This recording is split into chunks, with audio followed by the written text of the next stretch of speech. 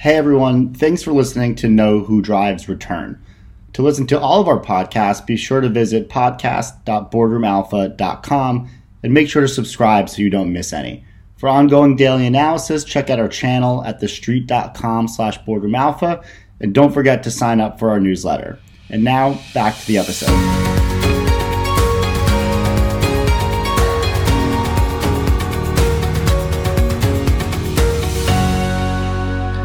Hi, everyone. Welcome back to Know Who Drives Return, the podcast brought to you by Boardroom Alpha. I'm David Drapkin, and today we're joined by Brent Handler, CEO, and WebNeighbor CFO of travel company Inspirato.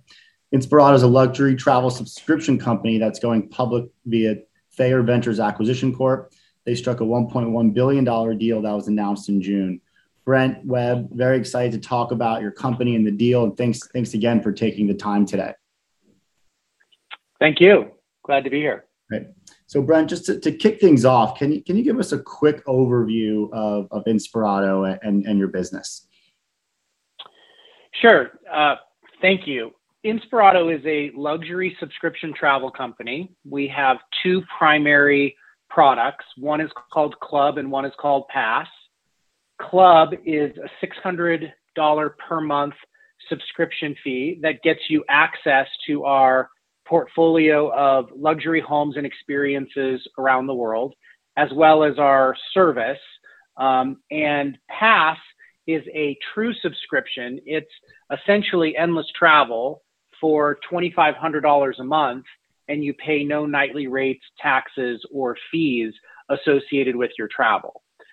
Club, you, as I said, pay as you go. And the main kind of component of the Inspirato inventory, kind of what makes us us, is this portfolio of residences, over 400 homes that we manage and control the same way a Four Seasons manages and controls a hotel. We control these assets through long-term lease. We control the service experience and we control the rates that we charge. And this allows us to have a lot more control and avoid the vacation roulette that often can happen with an Airbnb or internet broker rental. Things that get a lot harder the higher up the scale you go in terms of asset quality and nightly rate. And so these are properties that are exclusive to your network and subscribers, essentially. That's right. And they're in hundreds of destinations, primarily where North Americans wish to travel. So everything from the Caribbean, Costa Rica, Mexico to Europe, but also places, of course, like Aspen, Kiowa, South Carolina, etc.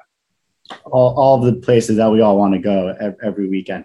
And so, is there also a hotel network that's available to subscribers? And how does that work? We work with hotels in two different ways. We have over 500 hotels on our platform. Some hotels, we buy out their inventory and take risk 365 days a year in order to provide better value for our subscriber. And some, we act similar to any other online travel agent where we're buying it for a discount and then selling it to our subscribers. The majority of the value for our members, though, and our subscribers comes from where we go to a hotel and we might take 10 rooms, buy out every single night, 365 days a year at a great discount, and then make that savings available to our subscribers. David, it's important to understand why hotels would do that. Mm-hmm. And it's because in the luxury segment, hotels don't run at the same occupancy as the kind of 3 and 4 star segment. And so by selling to us at a discount, they're able to increase their revenue per available room. And in exchange, we have an opaque distribution channel. We don't tell anybody what the price is. So oftentimes we can buy a $1,000 hotel room for $250, as long as we don't tell anybody that we actually are selling that room for $250. Right. And then it allows, I assume, the hotel to de-risk a little bit, guarantee them some revenue. And so your subscribers also, at least it sounds like in the past product, they also would have no visibility into what a normal room would cost as to where they're staying, correct? Right. I mean, unless they went on the internet sort of and looked on their own, right? But Pass does provide, great value in that capacity. So you're paying your $2,500 a month, and you're getting much greater value than that, typically, by what you're choosing to use with your subscription. And which is the bigger portion of your business? Is it the Club or the Pass? Club is a larger portion of the business, and Pass is a much faster growing portion of the business. Got it. Cool. And so I guess it begs me to the question, and thanks for that background. It's really helpful. You were founded, looks like 10 years ago. You've been around. You're a real business with hundreds of millions of dollars in revenue. Not, I would say, at least the popular rhetoric and the typical, SPAC target out there, flying taxi, pre-revenue VC type of company. What's driven you to the public markets, and why is now the right time, would you say, to transition from private to public? Yeah, great question. Obviously when the pandemic hit, people thought this was going to be something that affected travel companies, mm-hmm. not that affected, the worldwide population. Right. So we were very quick to act, back in March of 20, and it became fairly clear that we were onto something, and we really needed to accelerate our growth because we launched Pass in the summer, July of 2019. And by March 1st, 2020, we already had $75 million of annual recurring revenue just in our Pass product. So a brand new product that we had just launched. So after the pandemic, when we were coming out of it, we really knew that we needed some growth capital and that it was time to play offense. And we looked at what our alternatives would be, either doing a private round or going public. And once we decided going public was the right avenue, we decided to explore the SPAC route. And to your point, we're such a unusual SPAC candidate because the company was profitable back in really 17, 18, 19, and 20. Mm-hmm. Save for one of those years we were about break even, the company was profitable. So it's a little bit different than, like you said, the normal SPAC candidate, but it was a pretty fast way and a pretty efficient way to be able to access the public markets. We love our partner at Thayer, and we feel like this is just the right next step for the company. Right. Totally agree there. And so what specifically about Thayer? Was it a proprietary process where we're going with Thayer? Were you recorded by, the herd of SPACs out there? And sort of what does Thayer bring to the table, and why were you, attracted to go with them? Well, we definitely had, a lot of interest from SPACs. We chose Thayer because of their deep expertise in hospitality. Thayer Ventures is a travel-focused technology venture capital firm, and their connections, their board, their kind of industry knowledge was really an obvious fit for us, and it just made a lot of sense for us to partner with Thayer. Mm-hmm. And it became pretty apparent when we looked at all of the different options that they would be the best one. And were they existing investors prior, or they're new investors? No, we didn't know them. I didn't know them. And they're going to have a seat on the board of your company going forward? That's right. Chris Hemmeter from Thayer Ventures will have a seat on our board. Cool. And so you mentioned running a travel company. You launched a new product, 6 months before COVID. Can you talk a little bit about maybe some COVID headwinds? Obviously travel shutting down in 20, how that affected you, but B, I've also seen you mention, this new work from anywhere sort of lifestyle, and has that been almost a positive on the business of renting homes anywhere, being able to work anywhere. So you talk a little bit about that balance of, maybe travel was down and it was probably a scary year to run a travel company, sort of how you emerged from that and what that looks like going forward. Yeah. Webb, why don't you take this one? You're better with the stats and numbers. Sure. We, of course, were significantly impacted by not only the initial shutdowns, but episodic shutdowns in various jurisdictions, even into this year. So we do feel like broadly we've been coming out of that. I would say some of this information was in our investor deck, which has been publicly posted with the SEC and on our website as well. We posted this year during certain periods, we had the highest amount of travel ever, the highest occupancy in our portfolio ever, the most room nights booked in our portfolio ever. So a really bullish environment. And I think you're right to hit on some of that dynamic is people being liberated from the office, being liberated from school routines, but also, and perhaps more importantly, the high quality safety and security of having a fully managed and staffed home. That's what we operate, our 385 residences as of June 30th, in the manner that Brent described, like the Four Seasons, but without the common areas, the other things that do make some populations sort of nervous about exposure. So we've been really well positioned to provide that mechanism for our valued subscribers to have the type of travel experience that they value from a top tier, best in class provider like us in the context of private homes.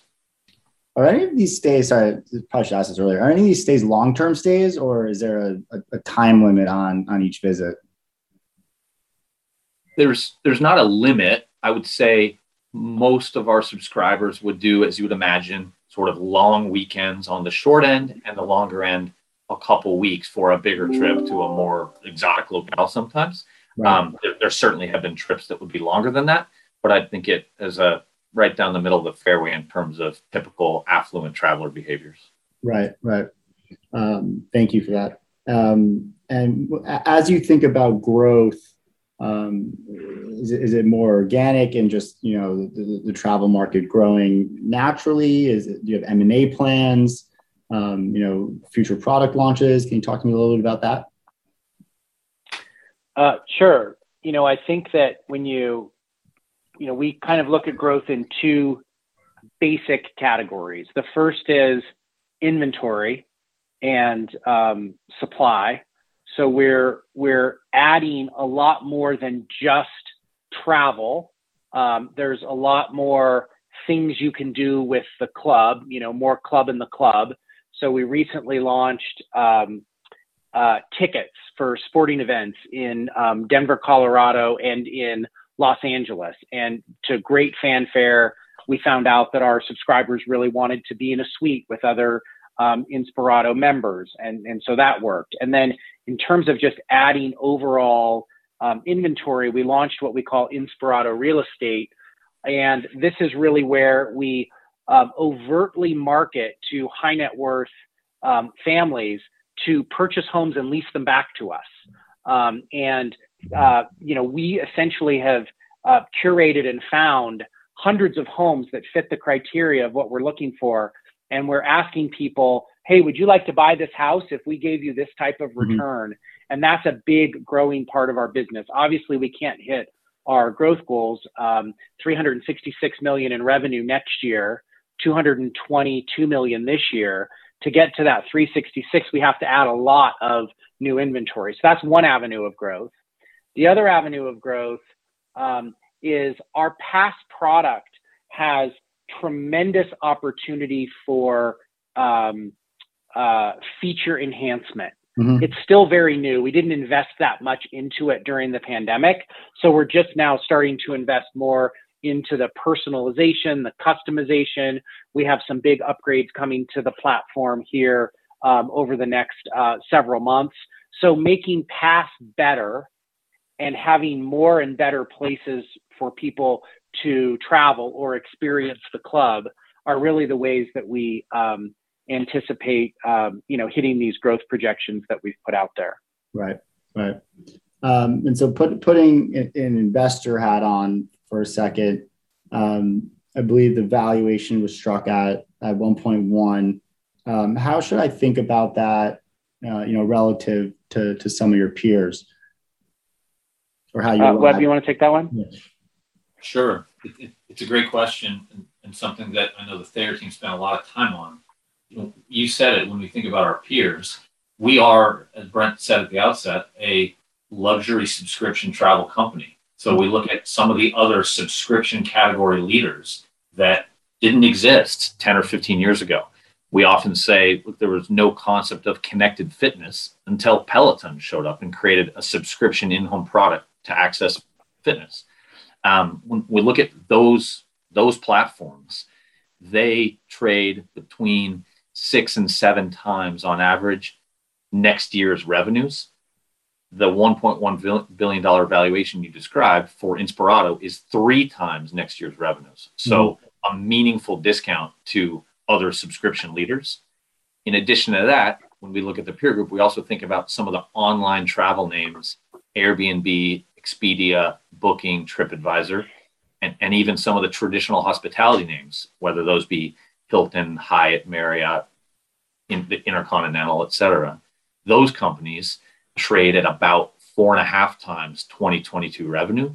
Again, at 3 times, we think we're priced at a meaningful discount that gives a lot of room for growth as the public markets recognize the value of our model, both the subscription and the stickiness, the inherent benefits of that revenue model, and the luxury service that we provide on the accommodations front. Got it. Right. Are you able to speak to how that valuation lines up with where you were previously priced in your last private round? I mean, it's not, we don't give that number out. It's not super relevant because we just hadn't raised capital in so long. It was just a very different business. It was, many, many years ago before prior to when the company was raising outside capital. And also, I think it's important, a couple of things I think I had said, but the company really didn't have a large cash consumption burn. And in fact, had no burn for, 4 or 5 years. And one of the things that we learned through the pandemic about our model was our lease structure, which is inclusive of force majeure provisions, allowed us to be very flexible on the expense side. So if we weren't able to use properties, we were not having to pay for them. And then we were able to shed those costs, but keep our high margin subscription revenue very high because retention was high.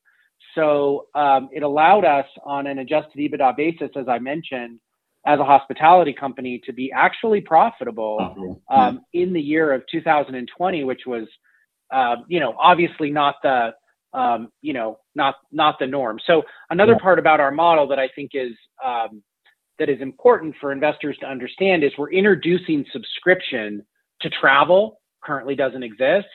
And it's just a much more resilient, predictable model that just has, far, far, far better ability to withstand the storm of something like a pandemic.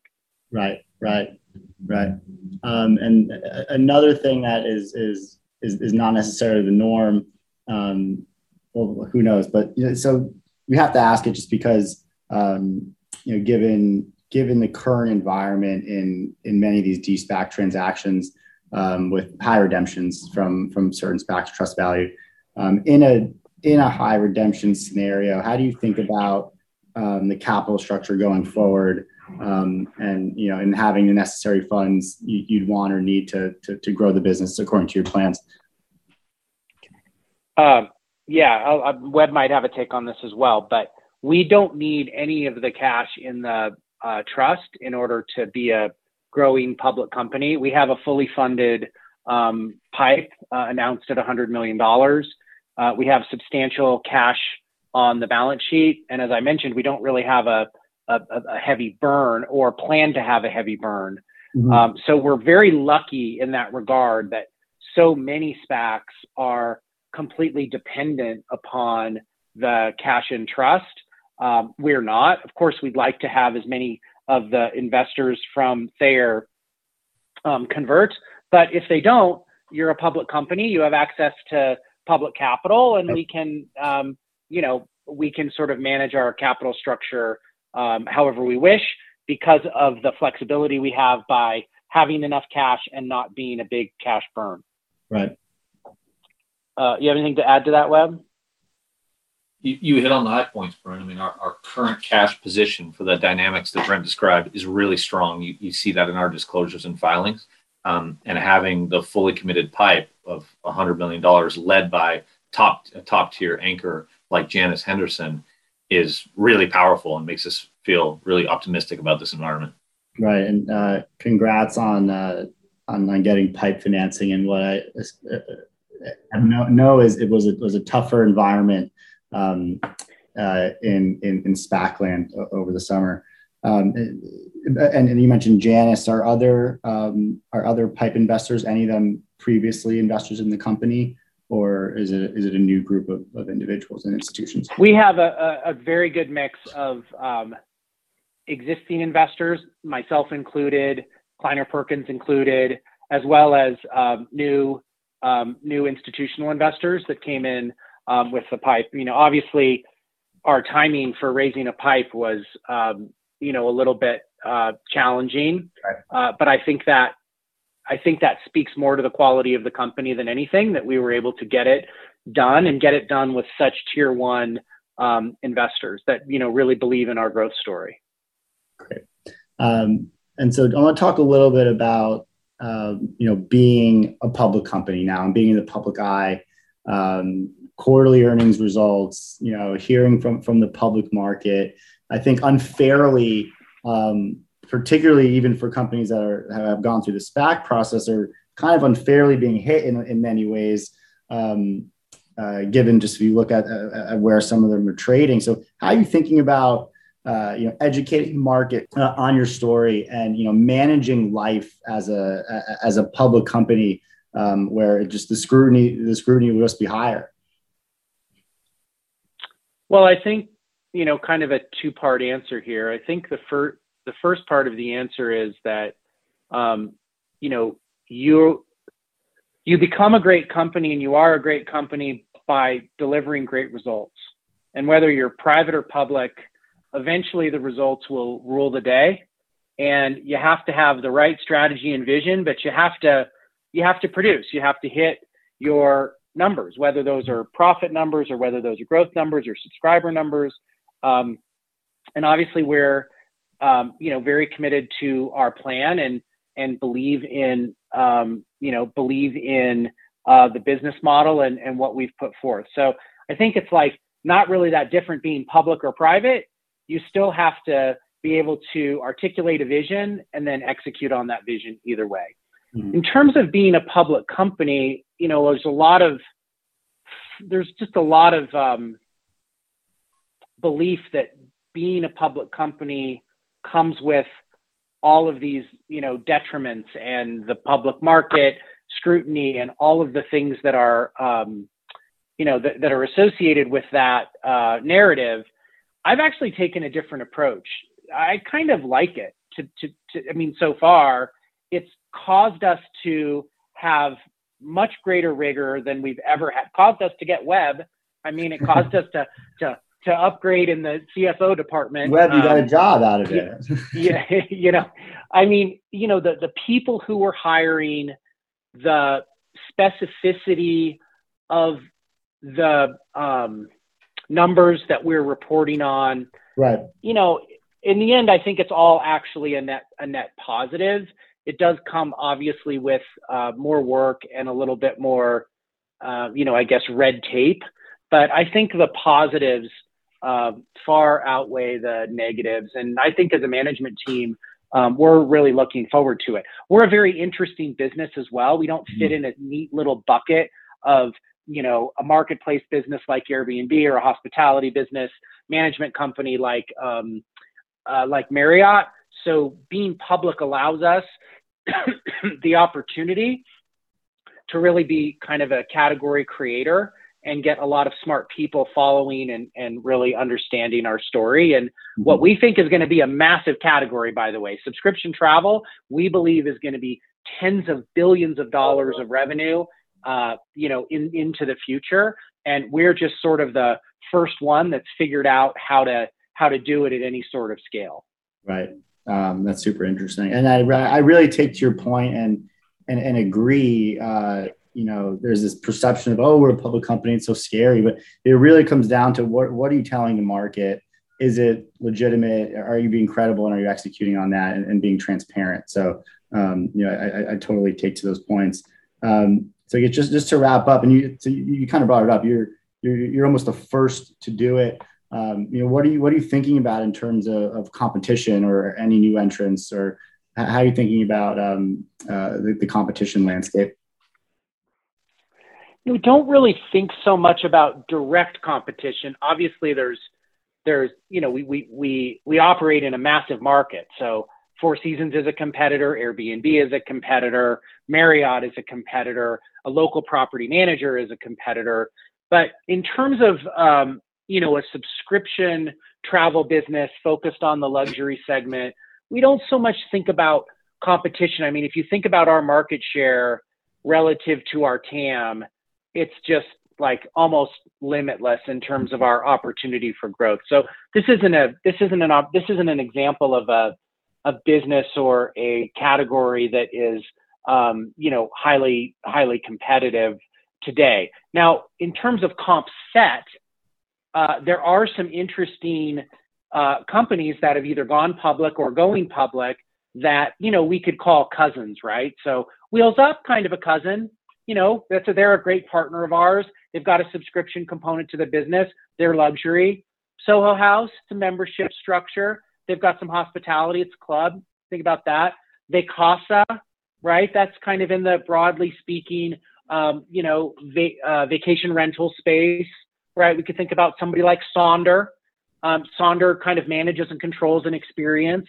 So we could think about them. So what's good is there's starting to be a pretty good stable of either public or recently becoming public companies that I would call more disruptive to traditional hospitality markets. And I think that's good.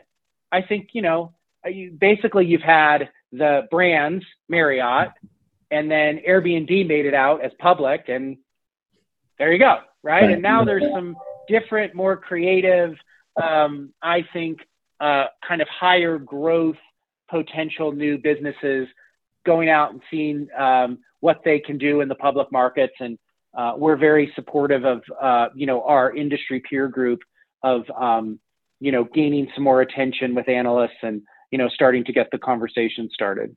Right. What's your favorite travel destination?